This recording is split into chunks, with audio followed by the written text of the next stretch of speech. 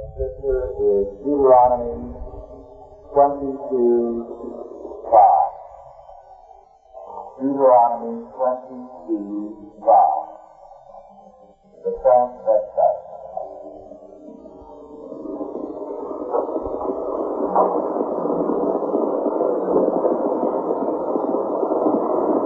Deuteronomy 22:5. The woman shall not wear that which pertaineth unto a man, neither shall a man put on a woman's garment. For all that do so are abomination unto the Lord thy God. This verse gives us a very interesting law that has a long history in Western culture. Under the influence of Scripture, and because they have taken biblical law very seriously, every country in the Western world has enacted this law. As a result, until almost today, this has been a part of the law of the United States, of Britain, and of virtually every country with a Christian heritage. As we analyze the meaning of this law, we will look first of all at the word abomination. 4 Hebrew and 1 Greek words are translated in the English Bible by our word abomination. In this case, the Hebrew word, one of 4 words translated abomination, is tobah, which means literally something loath or loathsome, especially on religious grounds. Unger has defined it thus, and I quote, "The word is used to denote that which is particularly offensive in the moral sense to religious feeling," unquote. Now, the significant thing here is that the law says it's not the act or the thing that is an abomination, but the person who does it. The penalty is not specified, it is left to the discretion of lawmakers. Now to analyze this law very carefully, because in a sense the English translation of it loses some of the subtlety of the original. One scholar, a very brilliant archaeologist, an Old Testament scholar, not Orthodox however, Ernest White, saw this law as a part of the requirement of physical perfection, and as a duty to respect and to maintain the body and our calling to respectful effect as God needs, without mutilation or confusion. Calendar, 2 great German scholars of a century ago, declared that the purpose of this law was to maintain the divine distinction of the sexes. They declared that the first part of this law should be literally translated, "There shall not be man's thing upon a woman, and a man shall not put on woman's clothes." Now note the difference in the Hebrew. A man's thing shall not be upon a woman, nor a woman's clothes upon a man. There's a difference there. Commentators say that things here means utensils or tools or duties. The purpose of the law, they state, and I quote, "is to maintain the sanctity of that distinction of the sexes which was established by the creation of man and woman, and in relation to which Israel was not sin. Every violation or wiping out of this distinction was unnatural, and therefore an abomination in the sight of God," unquote. W.L. Alexander, one of the great scholars of a century ago, pointed out that it should be translated, "That that pertaineth to a man, or the things that pertain to a man, or, more literally, the apparatus of a man. In other words, it means not merely clothing, but implements, tools, weapons, utensils, and duties. John Barton, another scholar of over a century ago, pointed out that this law forbids the wife to rule her husband, and it forbids every perversion of the sexes from their God-given place. That's a very interesting meaning of this. What is the meaning with respect to the woman? It is grabbing for the reality of the power and the function of the man. So the woman's offense of this law is assuming the power and the duties as well as the forms of a man's life. But with a man, it's the application of the form, and it's a surrender. He puts on a woman's garb as a sign of his weakness and surrender. Now let us turn from the law for a time to the present situation with respect to this law. And I shall give you now the analysis of a sociologist and anthropologist, Winnick, who, without having any Christian perspective whatsoever, and are being concerned with one way or another, is simply reporting on the contemporary tendencies. According to Dr. Winnick, today we see the progressive desexualization of people. The goal, he says, is the bland man, the neutral creation, the blurring of the distinction between male and female. It has gone so far that in 1964, the American Civil Liberties Union, for the first time in the history of this country, challenged the law against transvestite practices. That is, for a man to appear in public in women's clothing, and claimed that it was an infringement of the civil liberties of the man. Moreover, as Dr. Winnick has pointed out, transvestism on the part of men, that is, men wearing women's clothes to play a role, is becoming increasingly common on the stage, and also the screen, in movies, and in television. In London, unisexual clothes have become a style, and to a degree also they've become a style in Scandinavia. They are being promoted and will gradually appear in other countries elsewhere. Already we do see among the hippie elements this uniman and unisex idea propagated, so that sometimes it's very difficult to tell whether they are male and female. If you look at their feet, the girl's shoes will give her away, but if they're barefooted, sometimes they're up against them.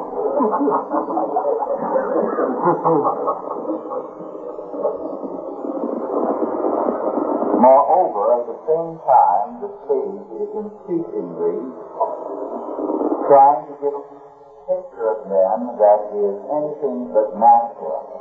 Dr. Winnick says, the stage has, and I quote, created a number of men who are programmed for defeat, unquote.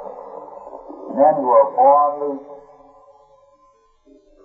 while at the same time giving us increasingly aggressive women on stage. In fact, on the stage in New York and London and elsewhere, one of the interesting facts is that increasingly the actresses are appearing who are taller than the male lead.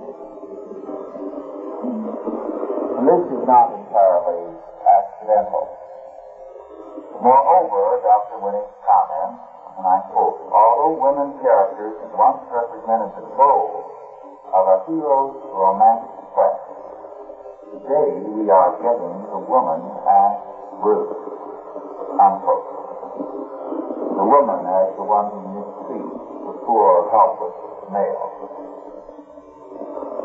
Now, Dr. Winnick's report is, I think, well-rounded. Behind all this chaos, this drive for unisex and uniman, drives certain ideas. First of all, there is the rebellion against God's ordained order. The principle of God's creation and of His order is denied, so that man is seeking to rearrange the whole of the world and the sexes in terms of his own creative mandate. I had a very interesting magazine with an article on mathematics today. Most of the article is beyond my comprehension because it deals with higher mathematics. You don't have to get very high in mathematics to read it. However, one paragraph stood out like a neon light. In this, the author stated why mathematics is so popular and why it is so necessary. He said the old math gives us a world that is already made. It is a world that is, as it were, there from the hand of God. There is nothing we can do about it. But with the new math, he said, man remakes the world of his own creation.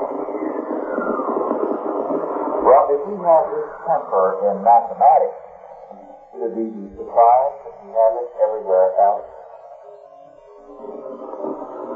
Second, ecology as a philosophical and religious base is work in this matter of unisex, uniman.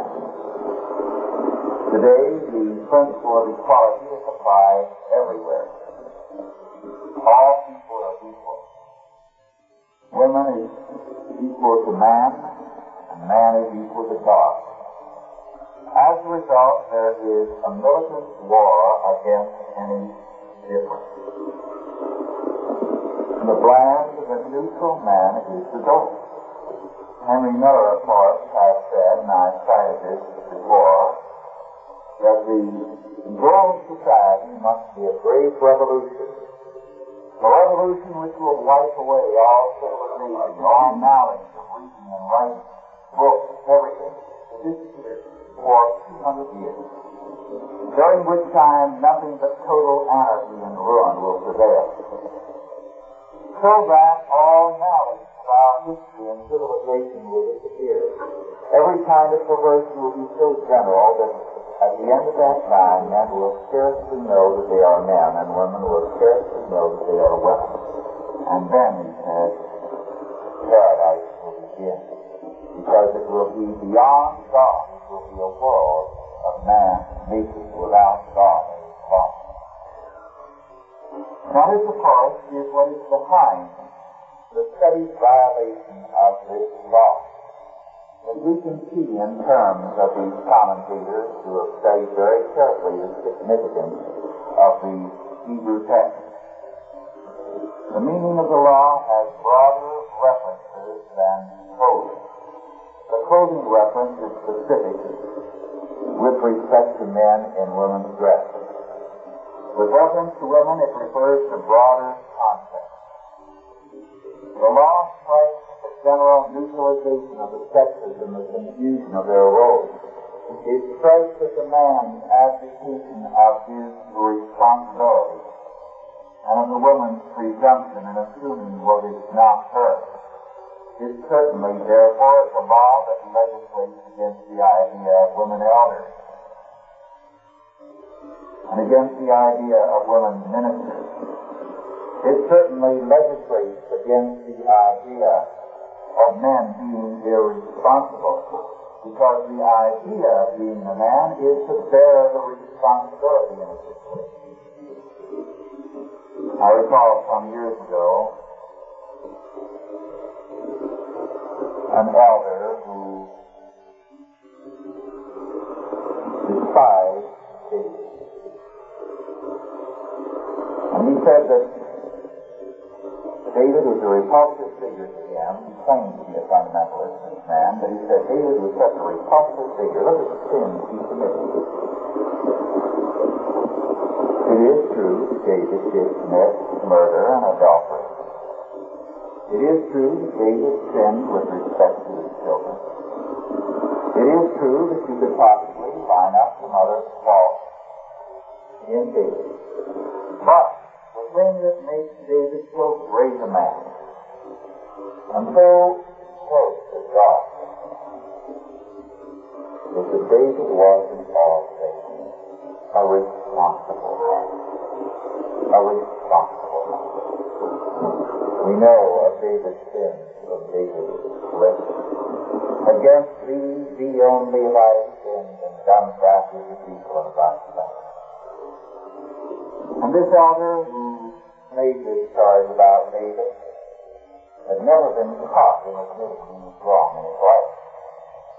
He was the man of the truth, clearly in God's eyes, in David. This law insists on a strict line of division between male and female as sex and as God ordained as a means of communication and love between man and woman. The strength of each character is to be what God ordained them to be. The man to be the responsible figure, the strength and support of his household, and the woman to be a helpmeet to him in the exercise of his responsibility as his authority. It is interesting the influence this law has had on military law. Until the 1940s, at least, the military law in this country, as well as in some other countries, has strict rules which specify that a man was at all times to have only the apparatus of a man about him. Therefore, it was forbidden to a man in uniform to put the baby carriage down the street. It was unbecoming to the dignity of a man. It was forbidden for him to carry an umbrella and use it when he was in uniform. He was to be at all times the picture of military dignity and authority. These rules were good. And they usually had a healthy effect upon the men because they stressed at one and the same time his masculinity, and also at the same time that he was to be a gentleman in public. He wore a uniform that was to represent a man. And a man conducted himself like a man. The purpose of the law of God is to increase the strength and authority of men and women as men and women in their respective domains. The strength of the man is in being a man under God, and the strength of the woman in being a woman under God. The definition of a transvestite thus is much broader than mere reference to clothing. Our modern culture very clearly, as Dr.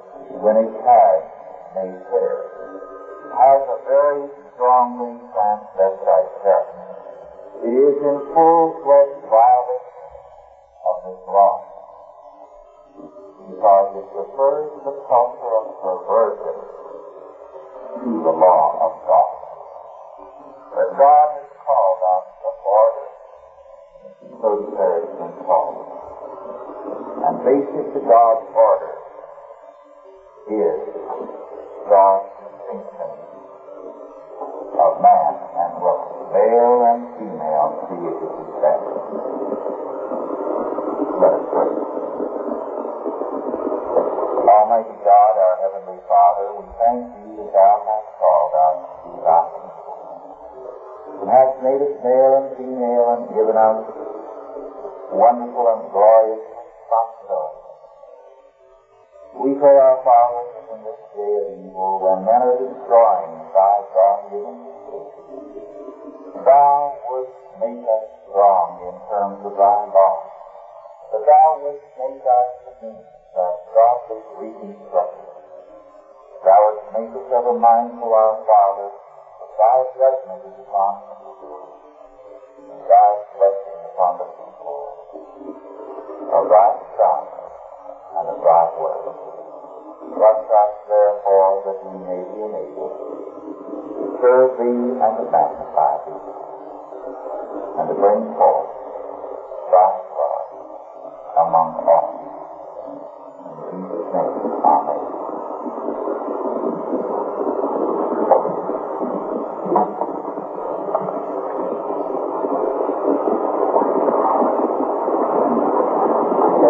pick up an open down our lesson. Yes. You mentioned that one Hebrew word for abomination, since there were 4 others in Hebrew, and I wonder if it means that the others tend in the same direction. Yes. They are all basically the same idea. Would you elucidate on that? The meaning of the word abomination, both in the Greek word and the 4 Hebrew words, is something that is loathsome or to be loathed, especially on religious grounds. And the word that is used in this particular case is the strongest of the 4 Hebrew words.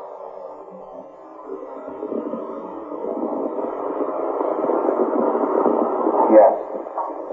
It's always bothering me about this question a lot about why women are not very strong as the world is men. Is this the basic reason for that? God didn't want women to be prominent or existed, or is this just a different method, a different people?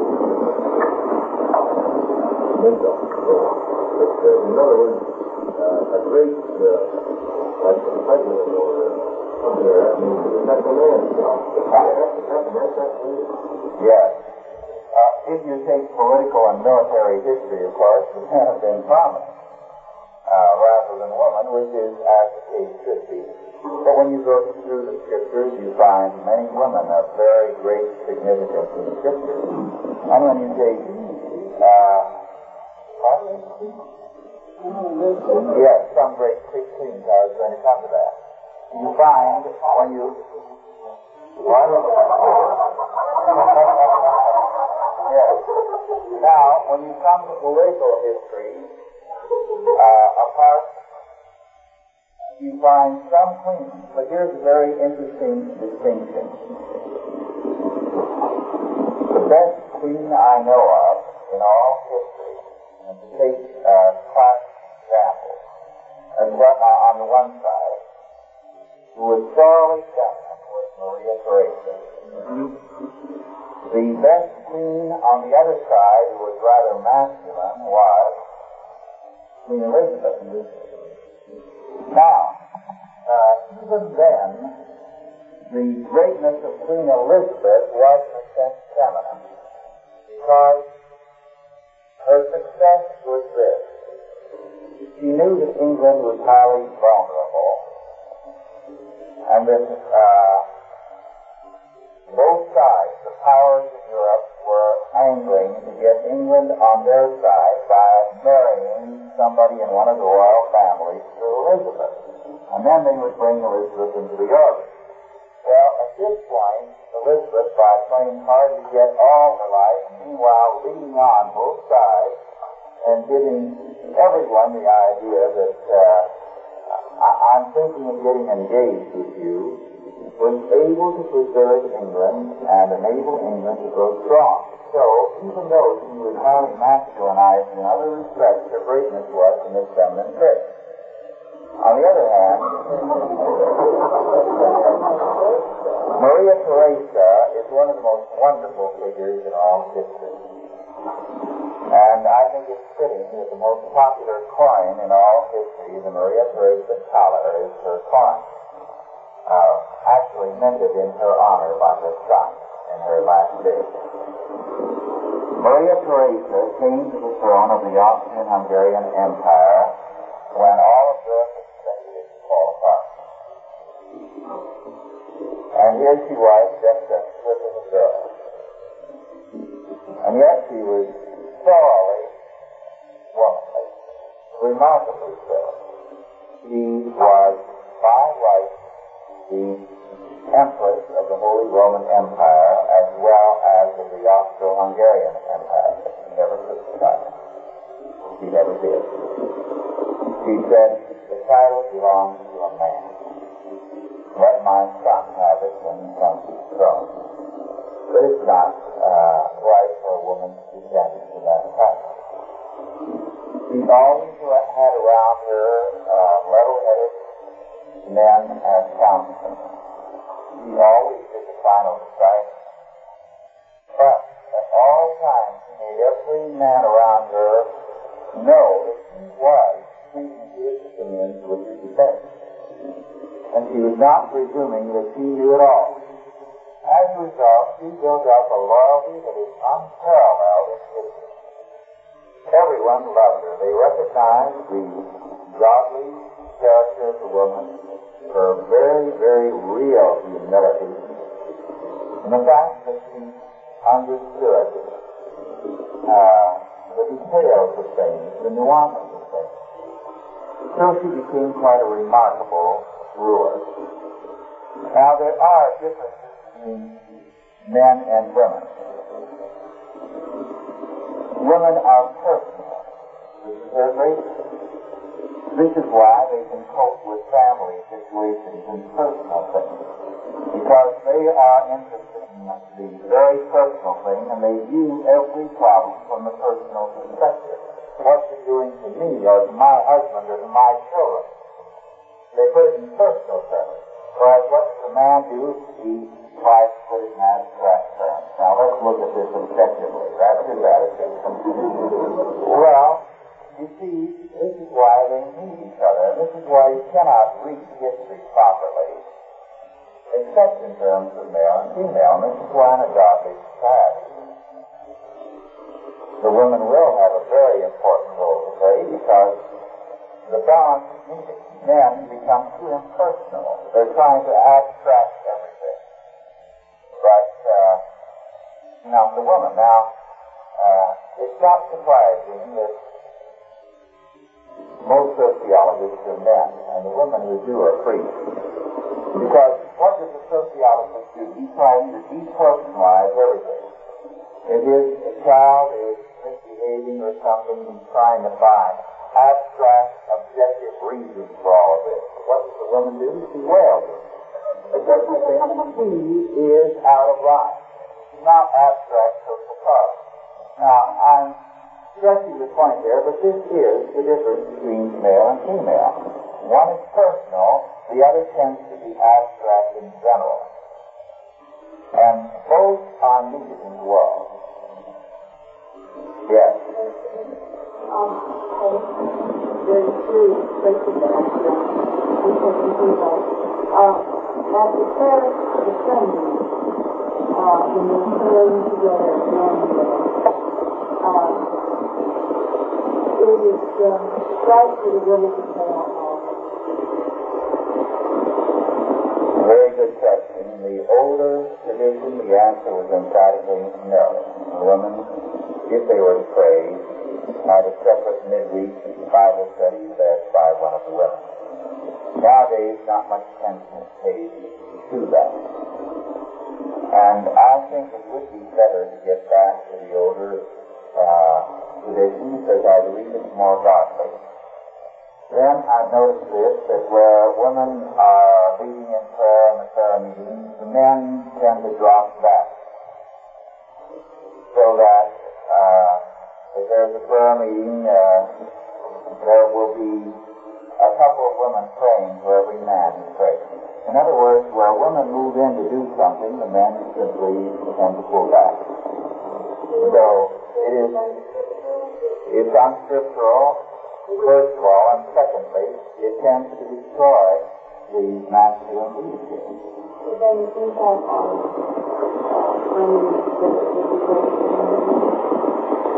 The men should lead in prayer, yes.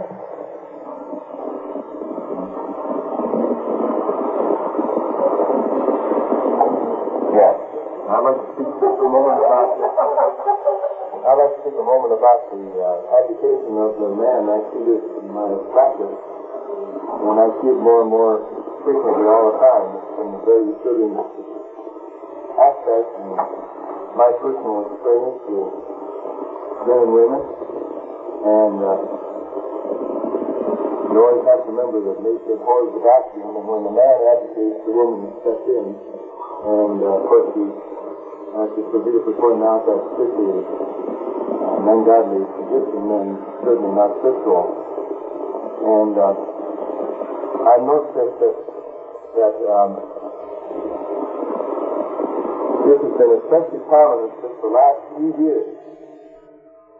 Before that, when I was first in practice, I didn't see so much of it. And now I'm seeing more and more and more of it. And it's very disturbing because the men seem to be abdicating their responsibility as head of the household. And a lot of the problems that we see, that I see in relation to the children, is because the husband has abdicated his responsibility. And I want to go on record in stating this. I see this very, very frequently in my own practice. It's very disturbing, and also it certainly is exactly what Rugby's been speaking about, so be it united. Yes.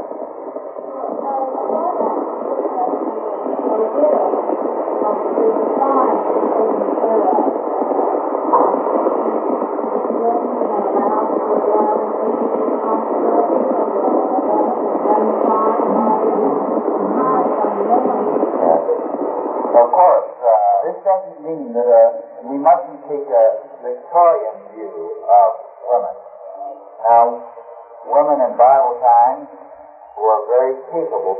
Read the last chapter of Proverbs. It describes the woman, how she runs the farm, how she runs the business, manages the household, handles her husband's business so he can be an elder sitting in the gate, that is the city councilman.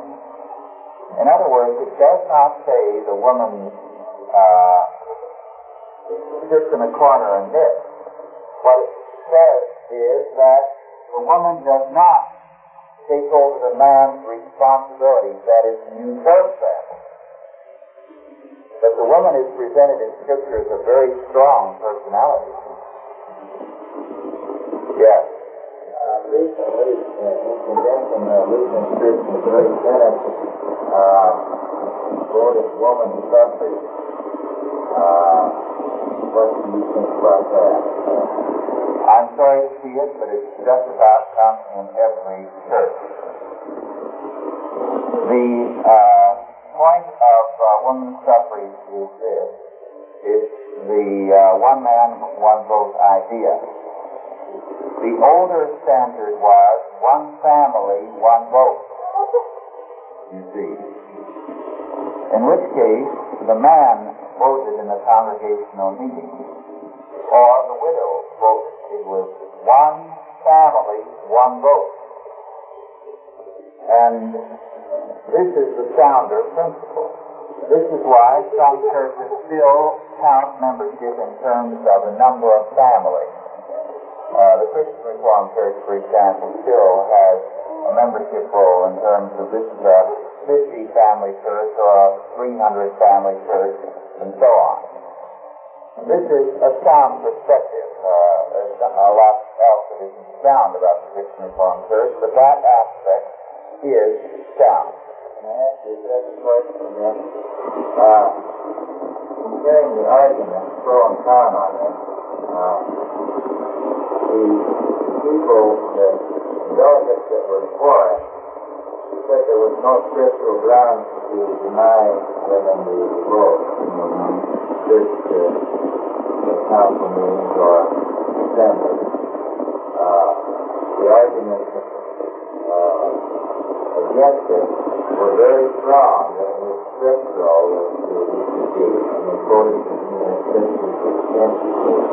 I'd be interested in the scriptures they quoted. I can't think of any. The one I think of in particular, the one that was quoted most in Paul. In Christ there is neither male nor female, and so on. The one where he said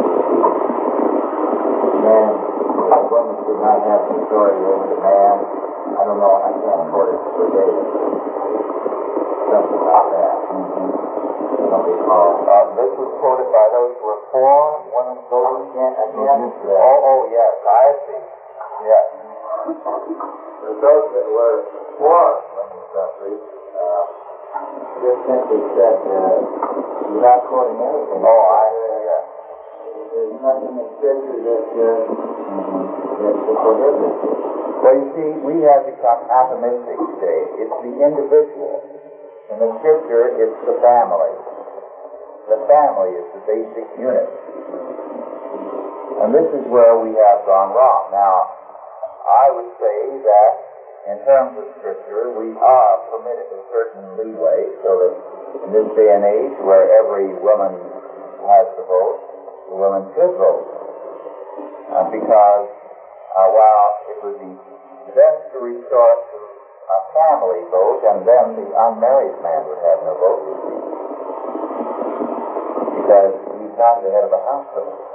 The bachelor would not be entitled to a vote. But meanwhile, the woman should vote in order to help nullify a great deal of the evil that is prevailing. Yes. You mentioned that the women couldn't take a weapon. Is that the weapon? This would be in terms of assuming a masculine role, such as police work, taking over fighting as in wartime, out and out, fully masculine work. I don't mean women who are helping in an assist position as matrons, or doing the feminine side or juvenile work with glee. But it does not permit the kind of thing that the Soviet Union has done, for example, actually using women on the fighting lines and so on, definitely. But it doesn't prevent a woman from having weapons and using them in cases of necessity. Remember one of the women who's very much praised in jail, who put a tent peg through Sister's head. And if you'll go back to the words of praise that are used concerning her, you'll find that they are echoed with respect to the Virgin Mary in the New Testament. Very interesting echo, yes. What impact does slavery have on male-female relationships in the Negro family? Because you hear a lot of people say that the fact that it's a matriarchal society today can trace back to the impact of slavery. No, that's not true, because it can be traced back to Africa and the tribal culture there.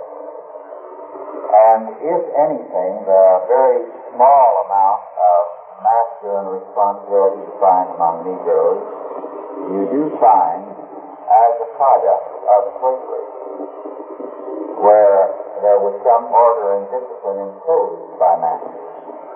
The tribal culture in Africa gave the man no function except to hunt and do battle. That was all. All the work was the woman. All the responsibility was the woman. The man was nothing but a playboy, as it were.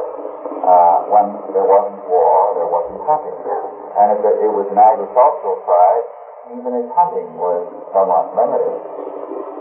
So that the man did not have any responsibility. Now, this you find in other cultures as well. Among the African cultures, you find it to the nth degree.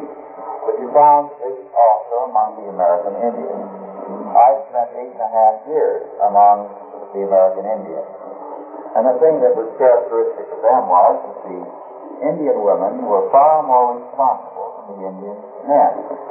Far more responsible. And the Indian men are mostly alcoholics. Extremely high ratio of alcoholism. Overwhelming. Far more than 50%. But the number of Indian women who are alcoholics is not too high. And the reason is that from very early years, as a part of the tribal background, they are the responsible party. And you see, responsibility is a total thing. If you're a responsible man in most of your life, it carries over into how you handle liquor. And because the Indian man is not responsible, he is very prone to alcoholism. Now, this question was asked this morning, and then a woman said, yes, but when I was in Arizona, I saw this Indian go into an ice cream parlor and get an ice cream cone while his wife sat outside and didn't get one. And I said, yes, I can believe that, but I'll tell you something more. The chances are he gave him the money and sent him in to treat himself. Yeah. because he is the biggest thief he has. And they indulge their men. The men are very often abusive and all, and beat them up, but the woman often provides them with a good deal of money for their drinking and for their ice cream cone and so on. So that doesn't represent masculine authority that he had an ice cream cone while he did that. Yes.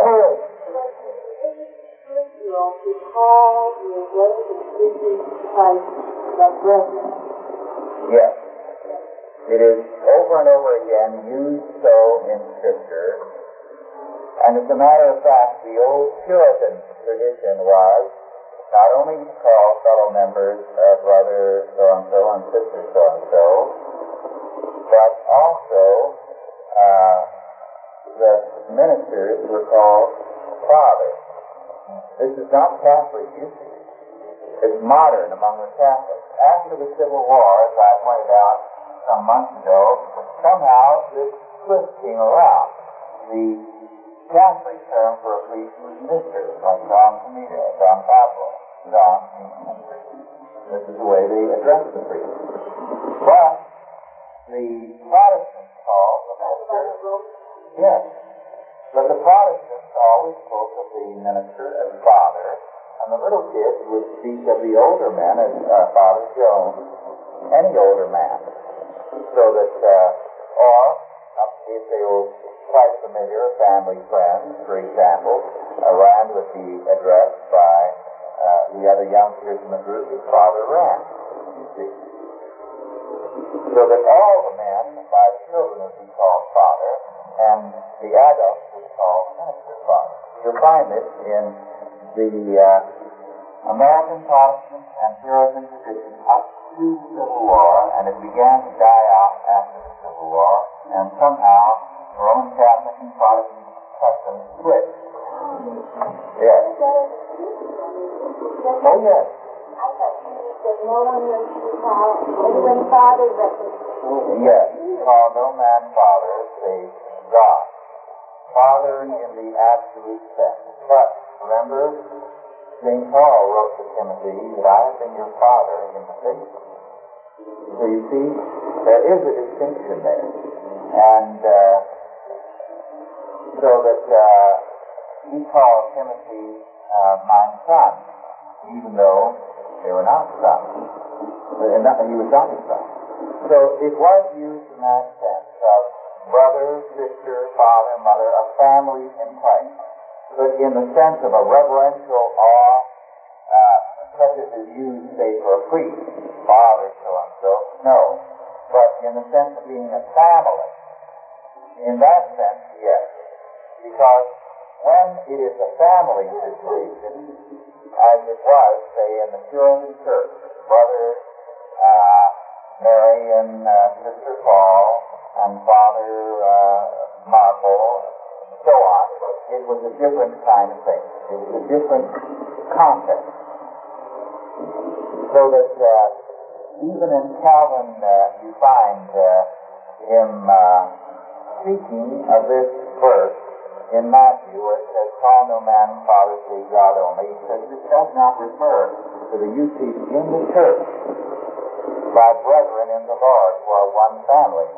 So Calvin specifically favored it. Now, this came as a shock to me when I ran across this in Calvin a while back, so I started to study up on this. So I changed my perspective here because I realized Calvin was right at this point. I don't think I feel comfortable, frankly. Yes. There's a Russian Orthodox that I've been reading on Dr. John and development for someone. There's a Russian Orthodox that is clear that yes, the Russian Orthodoxy and the Greek Orthodox, they're very close to one another, was a heresy at certain serious points. For one thing, they did not believe in the procession of the Holy Ghost from the Father and the Son. They gave the son a subordinate position. And subordination, as soon as we saw in our studies of the Creed and the Council, leads to a rather humanistic faith. Second, the Orthodox churches, and especially the Russian Orthodox Church, held to the doctrine of kenosis, K-E-N-O-S-I-S.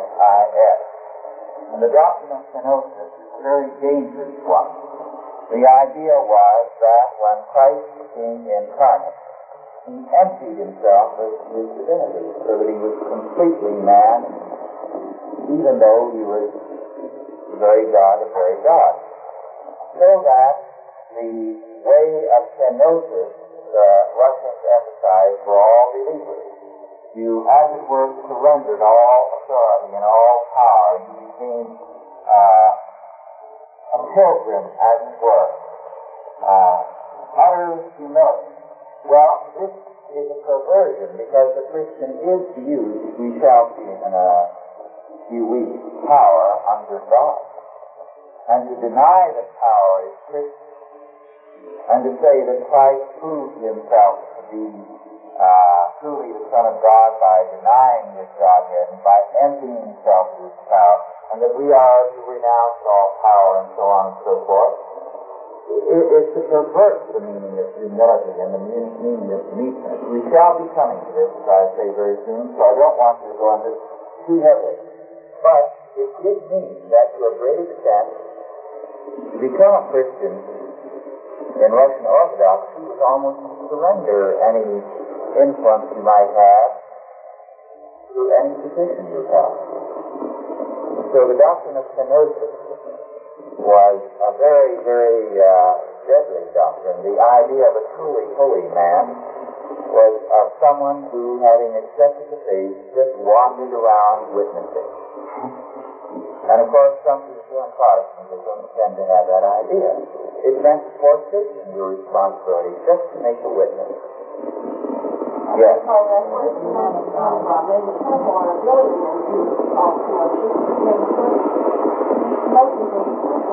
No, kenosis refers to this doctrine of emptying yourself. Yes. A lot of the churches in Orthodoxy, Eastern Orthodoxy, are named not after persons, but doctrine. For example, the Church of St. Sophia, which is in Constantinople, is not named after someone named Sophia, but after wisdom. Sophia means wisdom, so it's the Church of Holy Wisdom. That's the literal translation. So, this is the deceptive thing. Eastern Orthodoxy does have churches named after saints, but a lot of the names have reference to doctrine. The Church of the Holy Wisdom, the Church of Kenosis, the translation. Yes. About the word and the word and free will. And all kinds of in the Testament, one man got out and basically we were talking about predestination versus free will. And he got up and he said he had a real nice insight, and the guy was wrong for everything. And he had one syllable called predestination and one syllable called free will. And he said that they were, that when you listen to explaining to somebody, that you have to be accepted as a Christian, but that there was a lot of different mentality. Now, this is the idea of freedom. The word is freedom in this. Yeah. The trouble with almost all discussions of free will versus predestination is that free will is discussed in the abstract and absolute sense.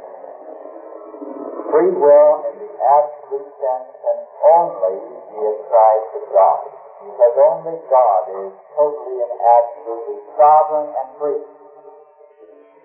Now, our freedom is the freedom of a creature.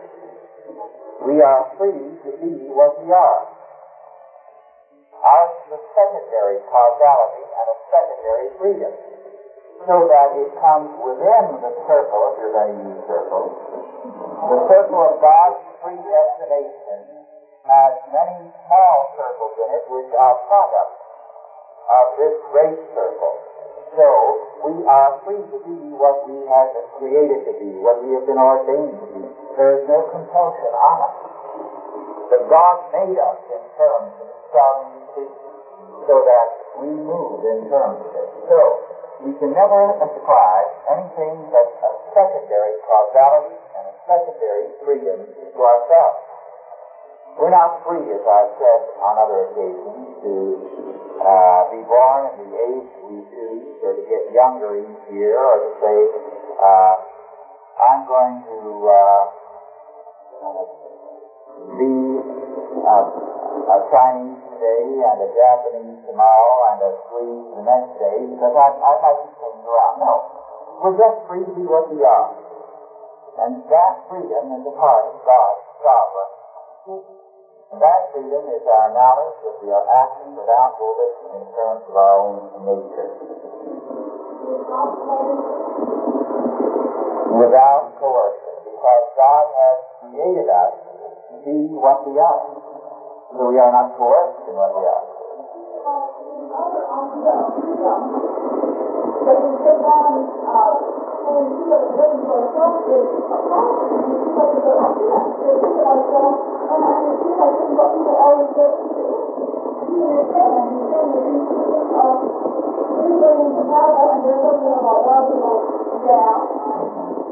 Yes, freedom in modern philosophy, especially since Kant and Hegel, means the freedom from God to be your own God. And this is why when you come to Sartre, as he tries to develop this, finds, all right, I abolish God. My freedom is to be my own God. But now I've abolished all principal definitions, because I've abolished meaning, since all meaning is derived from God. So how can I be free, since I'm in a given world? You try to see a new man, but you still can't escape meaning as it's somehow there. So, the most logical of these existentialists, the artist Marcel Duchamp, who painted the famous Jews descending the staircase for the Armory show before World War I, and it's still alive. Marcel Duchamp was so determined to abolish God that he determined he had to get rid of the whole world of God and its meaning. So he said, I'm going to create a language in which nothing will have meaning, because meaning ultimately has reference to God. So he worked on it for years, but he found out that he could only use this language once and nobody could then communicate with him, because no one would understand it, because then you would have to establish a common bond and say there has to be something outside of myself, which is I am not God. I'm not totally independent. And of course, Sartre concludes his great work, Being and Nothingness, in the next to the last chapter, after going through all of this. Now, man has to be his own God. Well, how's he going to be his God? Well, it's impossible, because there's always somebody else in the world. You have to have some kind of communication with them, and it qualifies it all. So, he concludes, man is a useless kind. Yes.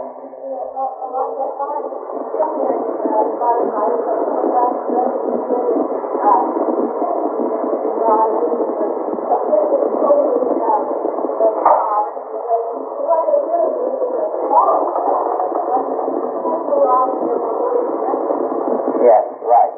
Just one more, and our time is really over here. Yes. Only a man can get that meaning. Language is really just making personal information. And you're so right. Only a man can do that too. And with that, we are adjourned.